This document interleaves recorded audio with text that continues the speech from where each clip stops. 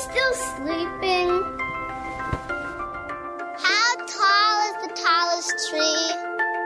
Where do crayons get their color? Do you understand me? How big can a bubble be? How high can I climb? How fast can I run? How long can we spin? She should question everything. Why do we have a bedtime? But never herself. That's why there's Girls in the Game. Are we there yet? Where does water come from? Helping young girls turn why What are clouds made of? into why not.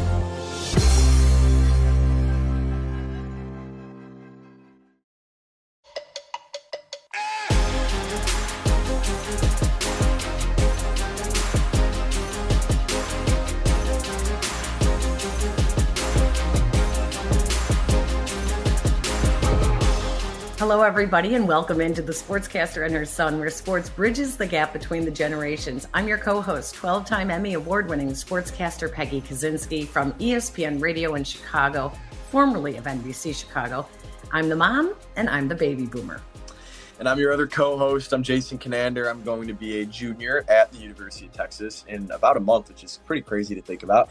And I'm currently a news intern at CBS Austin. I write for Southside Sox. When school's in session, I do work with Texas Student Television, and I do this wonderful podcast. And thank you to everyone who has followed us on YouTube, our website, thesportscasterandherson.com, and those of you who have been listening to us for 2.5 years now, wherever you may get your audio podcasts. Please continue to download and follow and tell your friends. Don't forget you can get some of our fan merch at our store on TeePublic. And some really good news, very, very soon we will be on the ESPN Chicago app. Woo! Actually, Mom, it's been 3.5 years, not 2.5 years. Oh my gosh. Yeah. That is crazy. Yeah. Okay, so Jason, in this episode, we're going to talk Bulls basketball. They took a couple of baby steps towards being a bit more competitive in the postseason, which really they were exposed this year against Milwaukee. And I say baby steps because they re-signed Zach LaVine to the maximum contract. They signed Andre Drummond. They draft Dalen Terry. Who am I missing, Jace? They signed Goran Dragic. They re-signed Troy Brown Jr. And then they maybe have one or two more moves. But otherwise, it's going to be basically the same team as last year. Okay, so what we saw them exposed in the playoffs, rim protection. I don't think they have addressed that. 3-point shooting, I don't think they've addressed that. We don't know how Melo's going to be doing, or we're this team's in a little bit of it's not a rebuild, but it's like we can't figure out what they're doing, right? We can't figure out what exactly the path is. Well, I'll tell you what, the Bulls they're trying to win. Their roster just isn't as good as the other teams in the Eastern Conference right now. And I think that's what the playoffs made very evident. You have teams like Miami that are so deep 1 through 10 and have star power like Jimmy Butler and Bam Adebayo. I think another thing that's becoming key in the NBA is your superstars need to complement each other. And that was shown in Brooklyn this past year when the Brooklyn Nets had 3 of the top 5 isolation scorers in the NBA, with that being James Harden, Kyrie Irving, and Kevin Durant.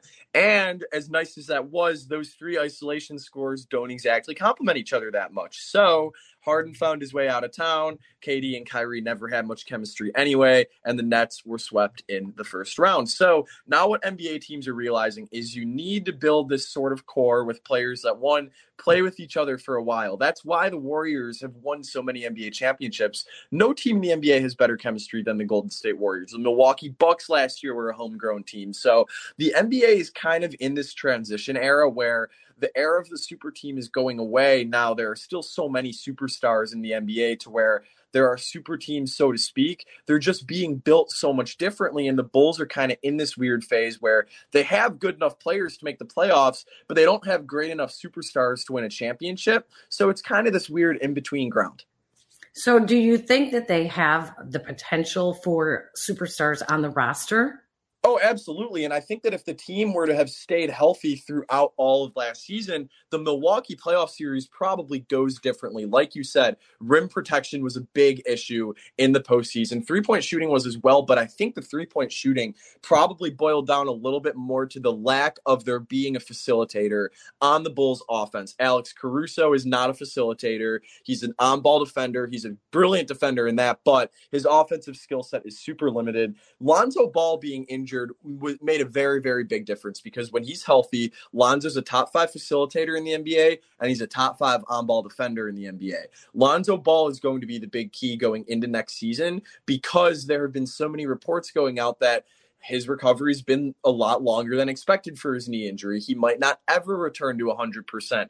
Not good when you've just made a $70+ million investment into a player, but Lonzo Ball will be what determines a lot for the Bulls next season because of the role that he plays, not only as a facilitator, but as an on-ball defender, and then whatever shooting he gives you. And mind you, his 3-point shot looked very good when he was on the court last year. Any shooting he gives you is a bonus.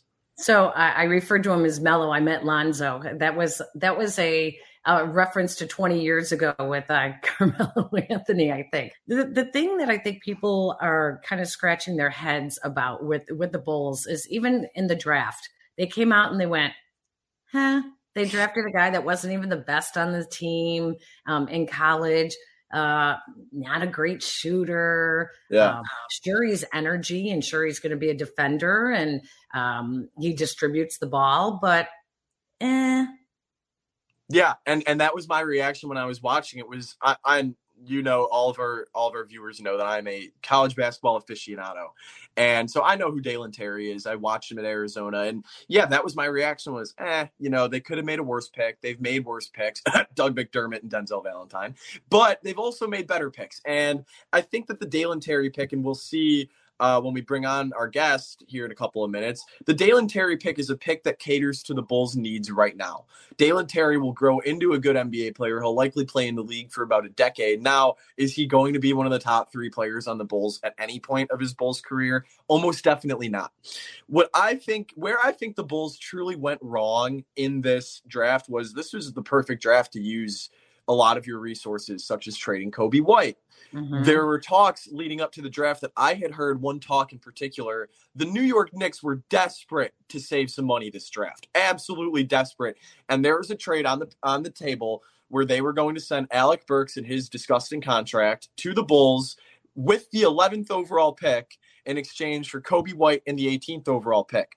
When you look at how the draft shaped up, the Bulls could have gotten not just one, but 2 of the top centers in the draft at that pick. Not just top offensive centers, but defensive centers, guys that would have fit exactly what the Bulls are looking for. Jalen Duren and Mark Williams, great rim protectors, young, toolsy offensive guys. Jalen Duren especially started to develop a jump shot towards the end of his year at Memphis. The Bulls did not handle their resources correctly, and even though the Dalen Terry pick is one, that will be very good for the Bulls immediately. Dalen Terry is going to affect the Bulls as a defender. He has a growing jump shot. Like you said, he's energetic. And that was what the Bulls were really missing in the playoffs. You could not tell that was a playoff team, a team currently playing in the playoffs by watching them because the energy just wasn't there. The Bulls need more of those energetic young guys, sort of like what Ayo Dosunmu did in the middle of last season, served as a jumpstart. So the Bulls didn't use their resources correctly. And when you bring in a guy like Arturas Karnisovas who builds through the draft, I'd like to see them build a little more through the draft other than making two draft picks in 3 years in Arturas Karnisovas' first 3 drafts. Well, and what's interesting is also they end up giving Zach LaVine the max contract. And even though he was injured in the postseason, Zach LaVine's going to have to be even better. I mean, this is a reward and an expectation of him to be even better. It's more of an expectation, and people can complain all they want about the LaVine money. At the end of the day, that is market value in today's NBA. For a player that averages 26 points per game, LaVine is still young. He played very well alongside DeMar DeRozan, which people did not think was going to happen. People thought it was going to be a sink or swim. One guy would look good, the other guy wouldn't. And at the end of the day, both were all-stars. So this isn't as much of a reward because when you look at what Zach LaVine has accomplished in Chicago, it's all been individual accomplishments. He's been a 2-time all-star, in his 3.5 years of being healthy on the court. They've made the playoffs once, and they've won one playoff game. So he's not really being rewarded. It's more so an affirmation that the Bulls do think as highly of him as they thought when they made him the headliner in the Jimmy Butler trade, and that the Bulls think that one way or another, whether it be based on the position that they're in now and the way that the roster looks, they think that their quickest avenue towards winning is with Zach LaVine on the roster, opposed to potentially signing and trading him, which I always thought was the best course of action for them this offseason, but clearly wasn't on the table as LaVine made it official yesterday. So that is market value for him, though. We'll see. His role needs to grow. Zach LaVine can't just show up when he decides he wants to show up. It needs to be 25 plus points every single night, and most importantly, contributing in aspects of the game other than scoring, because 80% of the NBA can score nowadays. DeMar DeRozan can score, Lonzo Ball can score, Vucevic can score, especially when he's taking 20 shots per game. Zach LaVine needs to impact the game in ways other than putting the ball in the basket. Okay, Jason, tell us who you talked to this week as our guest for this episode. Someone who knows more about Dalen Terry and the rest of the college basketball world. Yeah, so the way that I would describe this guy would be one of the few people in this world that gives more of a you-know-what about college basketball than I do. Definitely one of the big up-and-coming college basketball insiders, reporters, broadcast personalities. His name's John Fanta. Seton Hall graduate, works for Fox Sports. He does Big East Shoot Around, I believe is the name of the show. Last year, he did a lot of their Saturday and Sunday Big East basketball on Fox Sports 1. And this year, I believe that he is going to be their top play-by-play guy. So he'll be on Fox Sports nationally a lot more. You'll see him a lot more on the 10 a.m., 11 a.m. games. But super excited about this interview. He is truly not just a college basketball expert, but like Mr. College Basketball. So I think the Bulls fans and a lot of people that maybe aren't as in tune with this year's NBA draft not only will have a better idea of this year's draft after listening to this interview, but will feel a little bit more optimistic about not just the Bulls' one draft pick, but a certain undrafted free agent that they picked up.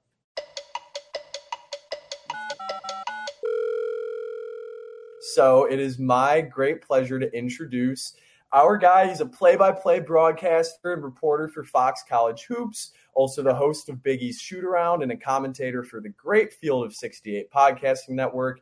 It is my great pleasure to welcome in the great John Fanta. John, thank you for joining us. Jason, thank you for having me. It's great to be with you. I think the Sportscaster and Her Son podcast is such a cool idea. In the wide range of podcasts, this is something that's original, it's fresh, and it's a pleasure to be with you today. I really do appreciate that. And, you have a lot of experience in the podcasting network. You're part of the Field of 68, which I'm a huge fan of. I think that y'all do amazing stuff throughout the college basketball season. March Madness coverage was awesome. Podcasting's a new wave in sports media. And, there are people like you that are really riding that wave and getting big off of it. A little bit. I like your play-by-play too. So, okay, we're going to get started. We have to keep it a little Chicago central here. And a lot of people are wondering about Dalen Terry. Ironically enough, you wrote a great article on Dalen a week ago where you sort of alluded to the fact that he might be one of the steals outside of the lottery. So tell Bulls fans what they can expect out of Dalen Terry and why you think the Bulls might have gotten a real diamond in the rough. Well, I think that the Bulls might have gotten a diamond in the rough because Dalen Terry is someone who will not need to be taught what to do defensively coming into the NBA. He is long, he's aggressive in his approach, and he's someone, Jason, that I think fits the Chicago style, that style that they loved watching in an Alex Caruso, because he plays basketball just so hard. He's a gutsy player. He's someone who's going to be able to collect stops. He's someone who's going to be able to disrupt what other teams are doing. And for Chicago, one of their needs was to try to get better on the perimeter defensively and to try to get some help at the wing. Terry at 6'7", a wingspan that's over 7 feet, he's a really unique talent. Offensively, what I like about him is, Jason, he doesn't need to be the one taking the shot for his team to be impacted by what he can do for them.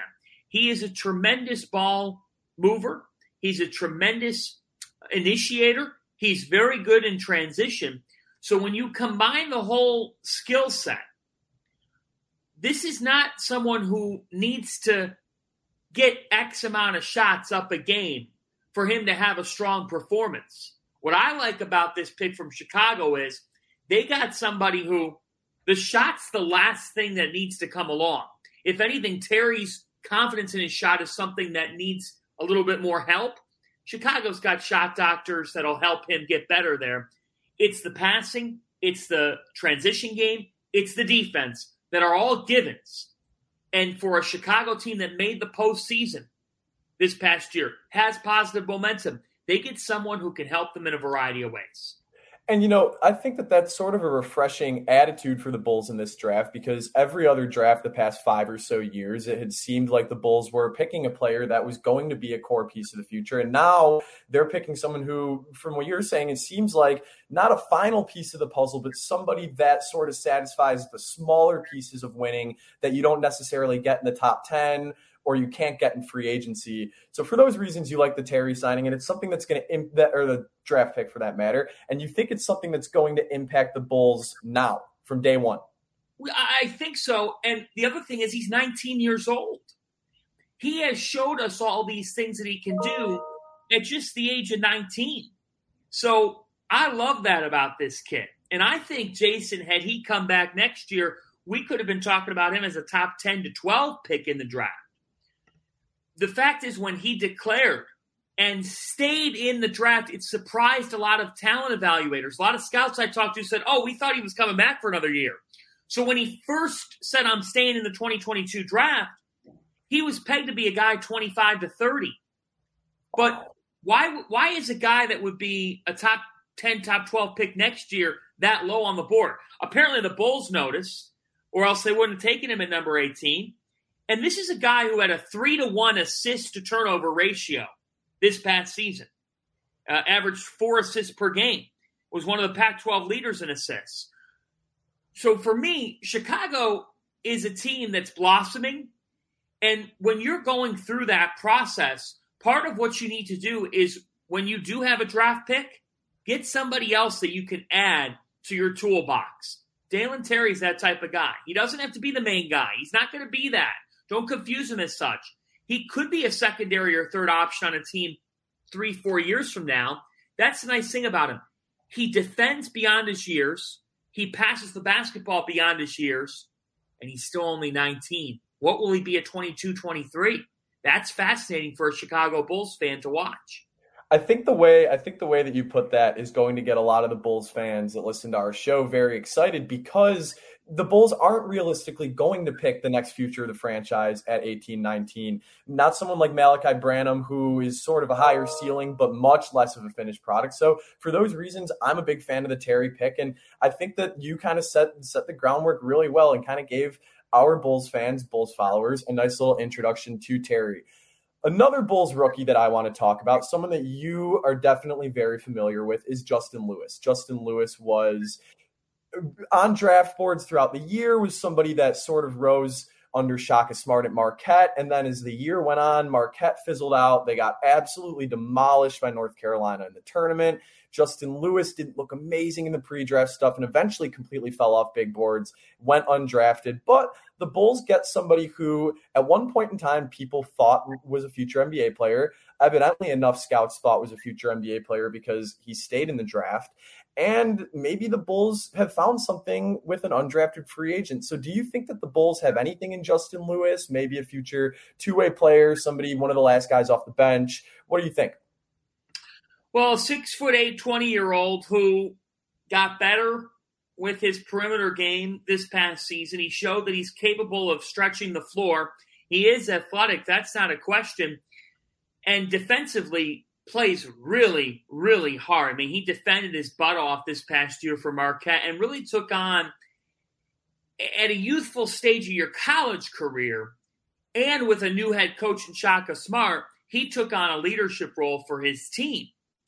Now, I was surprised to see Justin Lewis go undrafted because I think that he has the NBA frame. I think that he's still got room to grow, which is what you're drafting on more times than not in the second round. So the fact that the Bulls are able to pick him up and give him a shot, I think is interesting, Jason, because in today's NBA, you've got to have size. You have to be able to stretch the floor. And Justin Lewis does both of those things pretty well. So I think that he's a guy that when you consider the value, that I would argue he was a top 40 player in this draft class. He did not get picked. The fact that the Bulls could get someone like him. Now, again, when you have someone that's hovering from 30 to 50 on a draft board, the variance of results is high. Right. But he didn't get drafted. And I think there's still room for this kid to grow. I think he might have left Marquette a little prematurely, but that's the Bulls' game. So you are sitting here saying, we're betting on Justin Lewis becoming a more polished product and someone who really takes on the things that we look for in a player. Now, the one thing is he's not very quick. So they've got to work with him on his foot speed. They've got to work with him on defense as well a little bit, because I thought he played hard, but that didn't always translate to doing things that were necessarily the right things on the court. But effort's not a question. And the offensive game is interesting because it's grown. This is going to be a player who probably laces up for Windy City this upcoming season. You know, he'll play in the G League, and they'll see where he goes from there.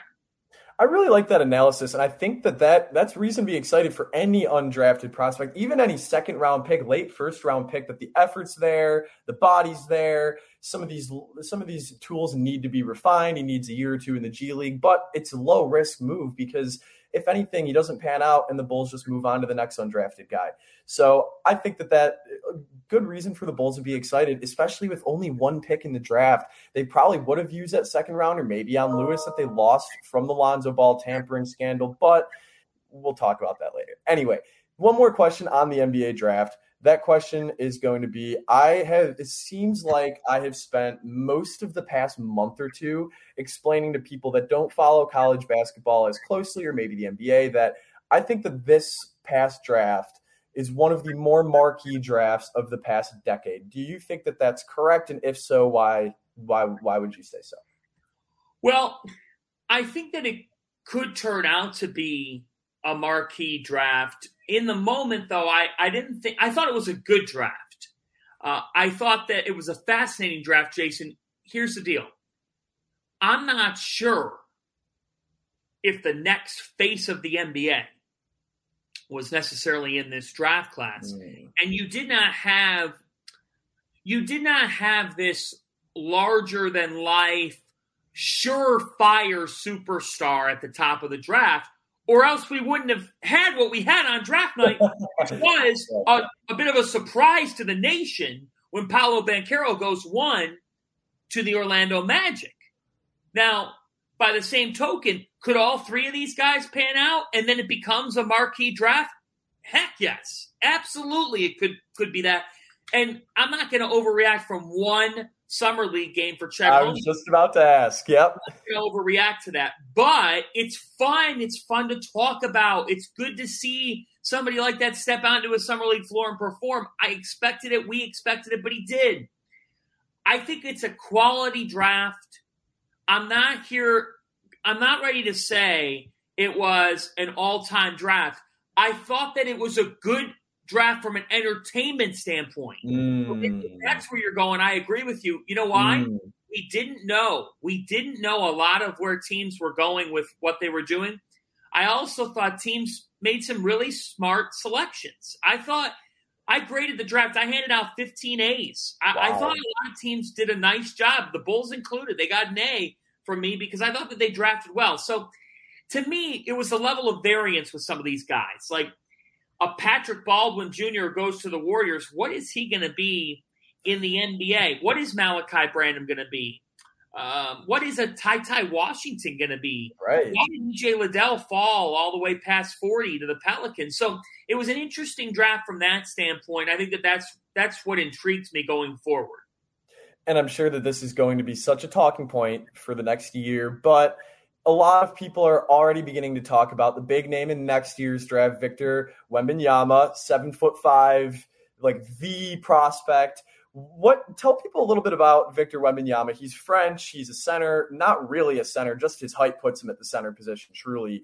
So what can people know about this guy who is essentially, if everything pans out in the next 2-3 years, will be one of the faces of the NBA? Well, what you're talking about with Victor Wembanyama is another unicorn type of player from a size standpoint, but also a weight standpoint. I mean, the latest listing has him at 7'2", 174 pounds.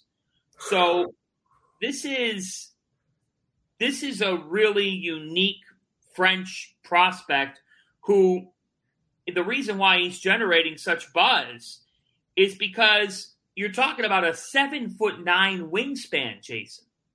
7'9". I don't know if I've ever seen that, and if I have, I don't remember seeing it. So he's kind of an alien. I mean, he really is such a unique player that he's gained some weight. He's gotten over 200 pounds now based on what I'm seeing from him. But he's a guy that for his size at 7'2", Jason, to be able to have the lateral quickness that he has and the shot.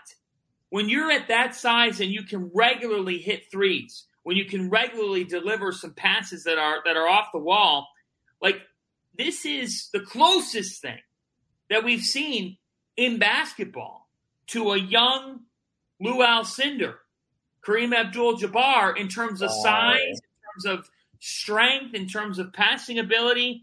Like it's all on the table for him. And he is the number one draft prospect heading into 2023. There's no question about it because he's too unique to pass on. So that leads me into another thought, and this is such a talk in the NBA very frequently, and I can already foresee it being such a talking point because how big of a deal Wembanyama is. He's only going to get bigger from this point. Do you think the teams are going to tank for him? And I know that it's kind of a touchy question because tanking's sort of like arson in the sense that it is nearly impossible to prove. You can certainly feel like someone did it, but you need all the evidence. Do you think the teams are actually going to tank for Victor?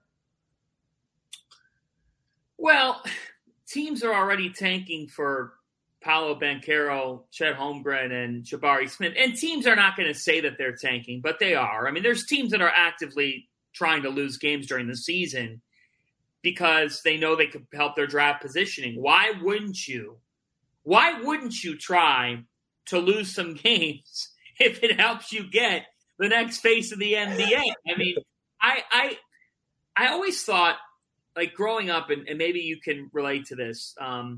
Bulls fans probably can relate to this. Like, so I grew up on the west side of Cleveland. So I grew up with LeBron James. And I always remember we would play the Bucks. And the Bucks, this is back like Michael Redd days a little bit. And right around that era. They would always be like a 7 or an 8 seed. Or the Atlanta Hawks for a while were also in that position, like a 6, 7, or 8 seed. Sure. And I always thought to myself, like, what are you doing? I like that you're trying to win, but you're never going to beat the best. So if you're any of these teams and you're trying to build up and you're trying to hit it big, why be stuck in purgatory if you could get up to heaven by spending a little time in hell? So that's the exact term that I was going to use, NBA purgatory. It's when you're not good enough to make the playoffs, or even if you do make the playoffs, be a competitive force in the playoffs, but you're not quite bad enough to get a marquee draft prospect. I think a good example of this in sports past 15 years, Sacramento Kings. Sacramento Kings have always been not good enough to make the playoffs because they have the longest playoff drought, but not nearly bad enough to get a top draft pick because they haven't really had one since DeMarcus Cousins. So my last question is going to be about college basketball. It's been a lot of news, college sports. It has been more focused to college football, but an underrated aspect of conference realignment is what this does for college basketball. UCLA, USC to the Big Ten, the Big 12 will inevitably add more schools. Big Ten is in talks with Notre Dame, potentially Washington or Oregon. What does this mean for college basketball? And I'm going to sneak one more small question in here. Do you think that this could lead into more schools like Notre Dame who join a conference just for a sport like basketball, say Gonzaga to the Pac-12, another example like that? I do think that we could see some more sports-specific memberships. That being said, Jason, it's really hard because what conference is going to take you for all your non-revenue sports? Like what conference would actively sign up to take on just your tennis, your golf, your field hockey, your swimming, but basketball can go to the 5-star resort and we'll take we'll be in the 3-star hotel. That's not how it works. And that's why the NCAA's future is in jeopardy, because the NCAA is built on basketball revenue. A lot of people talk about football, but Jason, the college football playoff is its own entity. The NCAA has very little to do with it to begin with. It's basketball that the NCAA needs. Now, how does UCLA and USC impact the college basketball landscape being in the Big Ten? Look, it means some more travel. It means some interesting travel situations, especially during January and February. Like we know Madison, Wisconsin, we know Champaign, Illinois, not the easiest destinations to get to for a USC, UCLA. But like overall, until March Madness gets messed with, college basketball is not going to be in a state of peril. It just creates more travel. But the travel hurdles, the logistical hurdles, don't trump all the TV money and all the revenue that's coming off this. So that's why these moves were made. It's why these moves are going to continue to be made. And it's all football driven. If you're not in the Big Ten or the SEC, you just don't matter as much in college football. And that's where we are at. Everything's going to be dictated by football. That's why if you're a basketball league like the Big East, you're kind of putting your feet up, being like, you know what? We'll take this. We don't have to deal with all the chaos. And I remember there was this weird rumor a couple months ago that came out right after the tournament that Gonzaga could possibly join the Big East, and it made absolutely no sense at the time. And now you look and you're like, wait a minute, was that possibly true? Well, look, anything's possible. I wouldn't rule anything out. The Big East is going to try to do everything it can to benefit itself in basketball, and Gonzaga doesn't have football. So, look, any way that you can benefit yourself as a league, you're going to try to explore. Does that mean it's happening? No. But you'd be foolish to not have any and all discussions. That's where we are right now in college athletics. Throw out the regionalization approach, throw out the logistics. It all comes down to money and TV. It's a great way to put it. We're running out of time here. So one more thing. You mentioned that you grew up in Cleveland. I know that you are a big Cleveland Guardians fan. I myself am a big Chicago White Sox fan. Very quick, who wins the AL Central this year? Well, I think the Twins will probably come away winning it. They've got experience and they've got enough hitting. I think that they're in position to win it. It's been a very disappointing year for the White Sox. My Guardians are the youngest team in baseball, AAA or Major League, so the fact that they're in it says a lot, but I think it's going to be the Twins.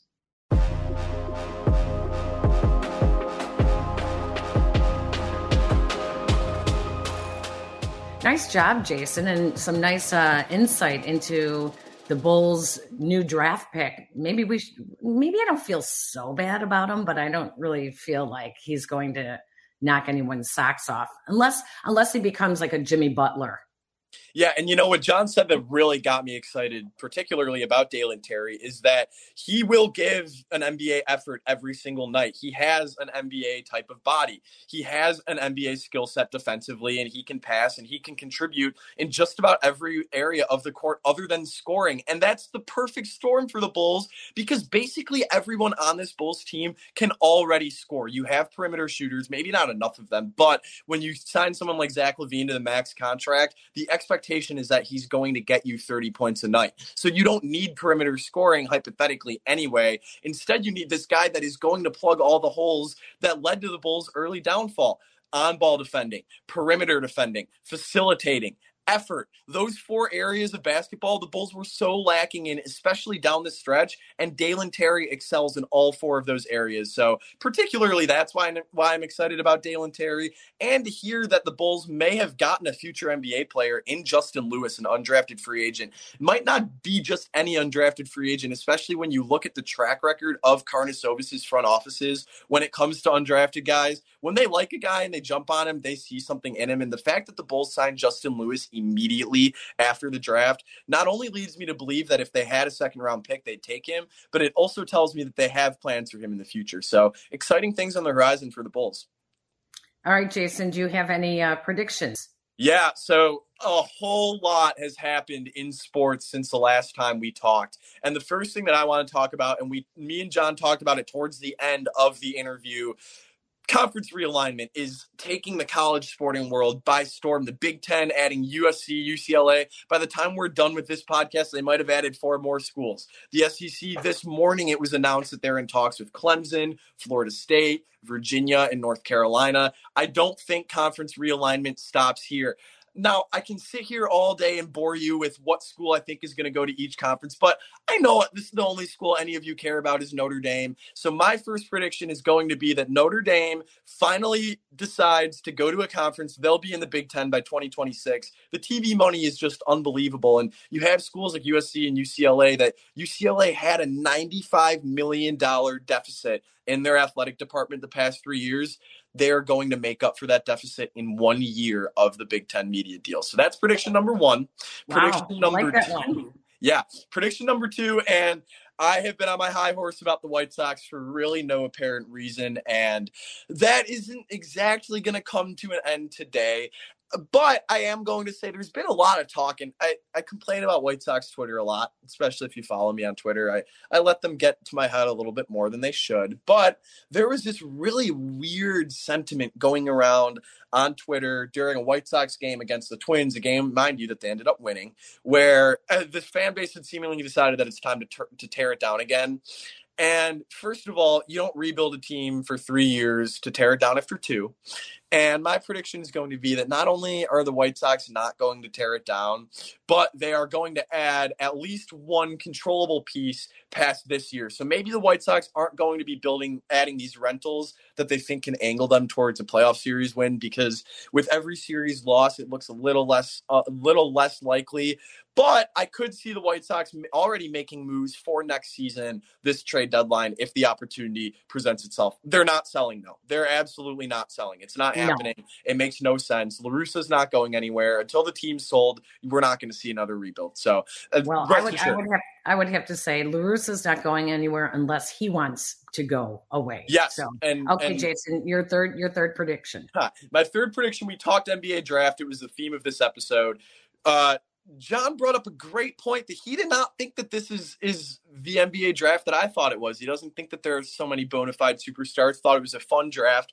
I am going to predict that there are going to be 5 future All-Stars in this year's NBA draft. And those 5 future All-Stars are not the top 5 picks. Picks 1 through 3, so Paolo Banchero to the Orlando Magic, Chet Holmgren to the Oklahoma City Thunder, Jabari Smith to the Houston Rockets, and the 4th overall pick, Keegan Murray. As much as I liked him in Iowa, I do not think he's going to be a future All-Star in Sacramento. I think the 5th overall pick, Jaden Ivey from Purdue, is going to be a future All-Star. And the 7th overall pick, Shaedon Sharpe from Kentucky, ended up in Portland. He got injured last night in the Summer League. However, he would be the number 1 pick in next year's draft if he stayed in school. Shaedon Sharpe, I think, will be an All-Star. Make that 5 All-Stars, in my opinion, from the 2022 draft. Maybe it'll happen. Maybe it won't. 5 All-Stars in any draft makes it a pretty damn good draft. So that's kind of a little bit of a shot in the dark, but I'm just excited about this year's draft. I love college sports.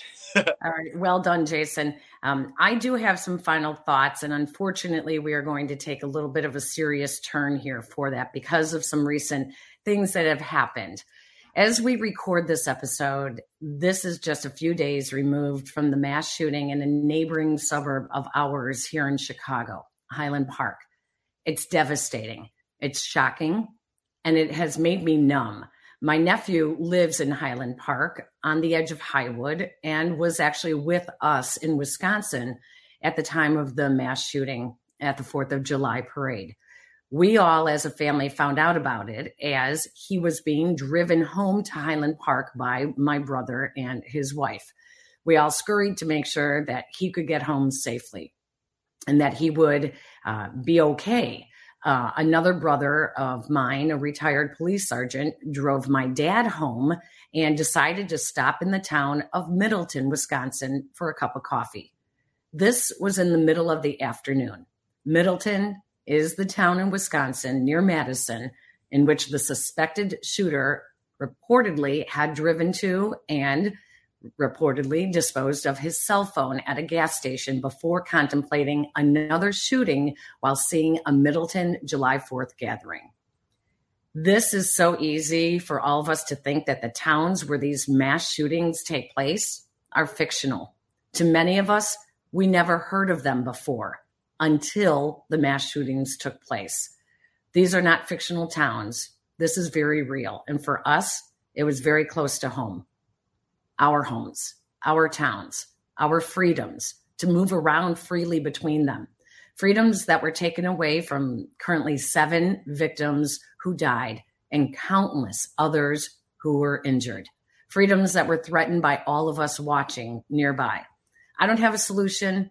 I don't have a political speech to give, but I do know that in Illinois, we have red flag laws that are meant to alert authorities to someone who may be a threat.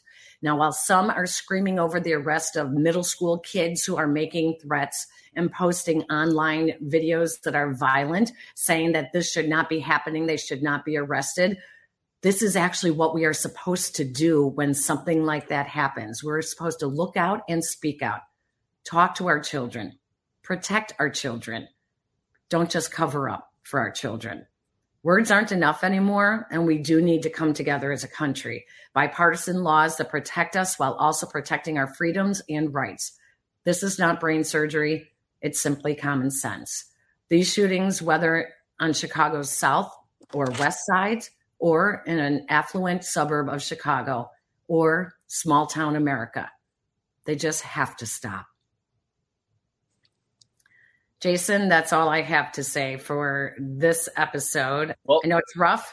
Yeah, very well. And I'll say really briefly, spending my entire summer in a newsroom when the bulk of the news has been gun violence kind of gives you a new perspective on it. And like you said, we need to have conversations. We need legislation. We need people that will make a difference. And it can happen to anyone. It can happen anywhere. Small town America can happen the town over. And no one's numb to it anymore. And I think that I wait for the day when everyone wakes up and realizes that change finally needs to be made. Because until everyone and the people in power realize that change needs to be made, it'll never happen, and we'll continue going through this cycle. So, but very well said, Mom. And it's hard going through this every year, and especially this summer has been defined by gun violence, and you hate to see that because there really is a lot of good being done in this world, but it's always going to be overshadowed by those few people that do so much bad.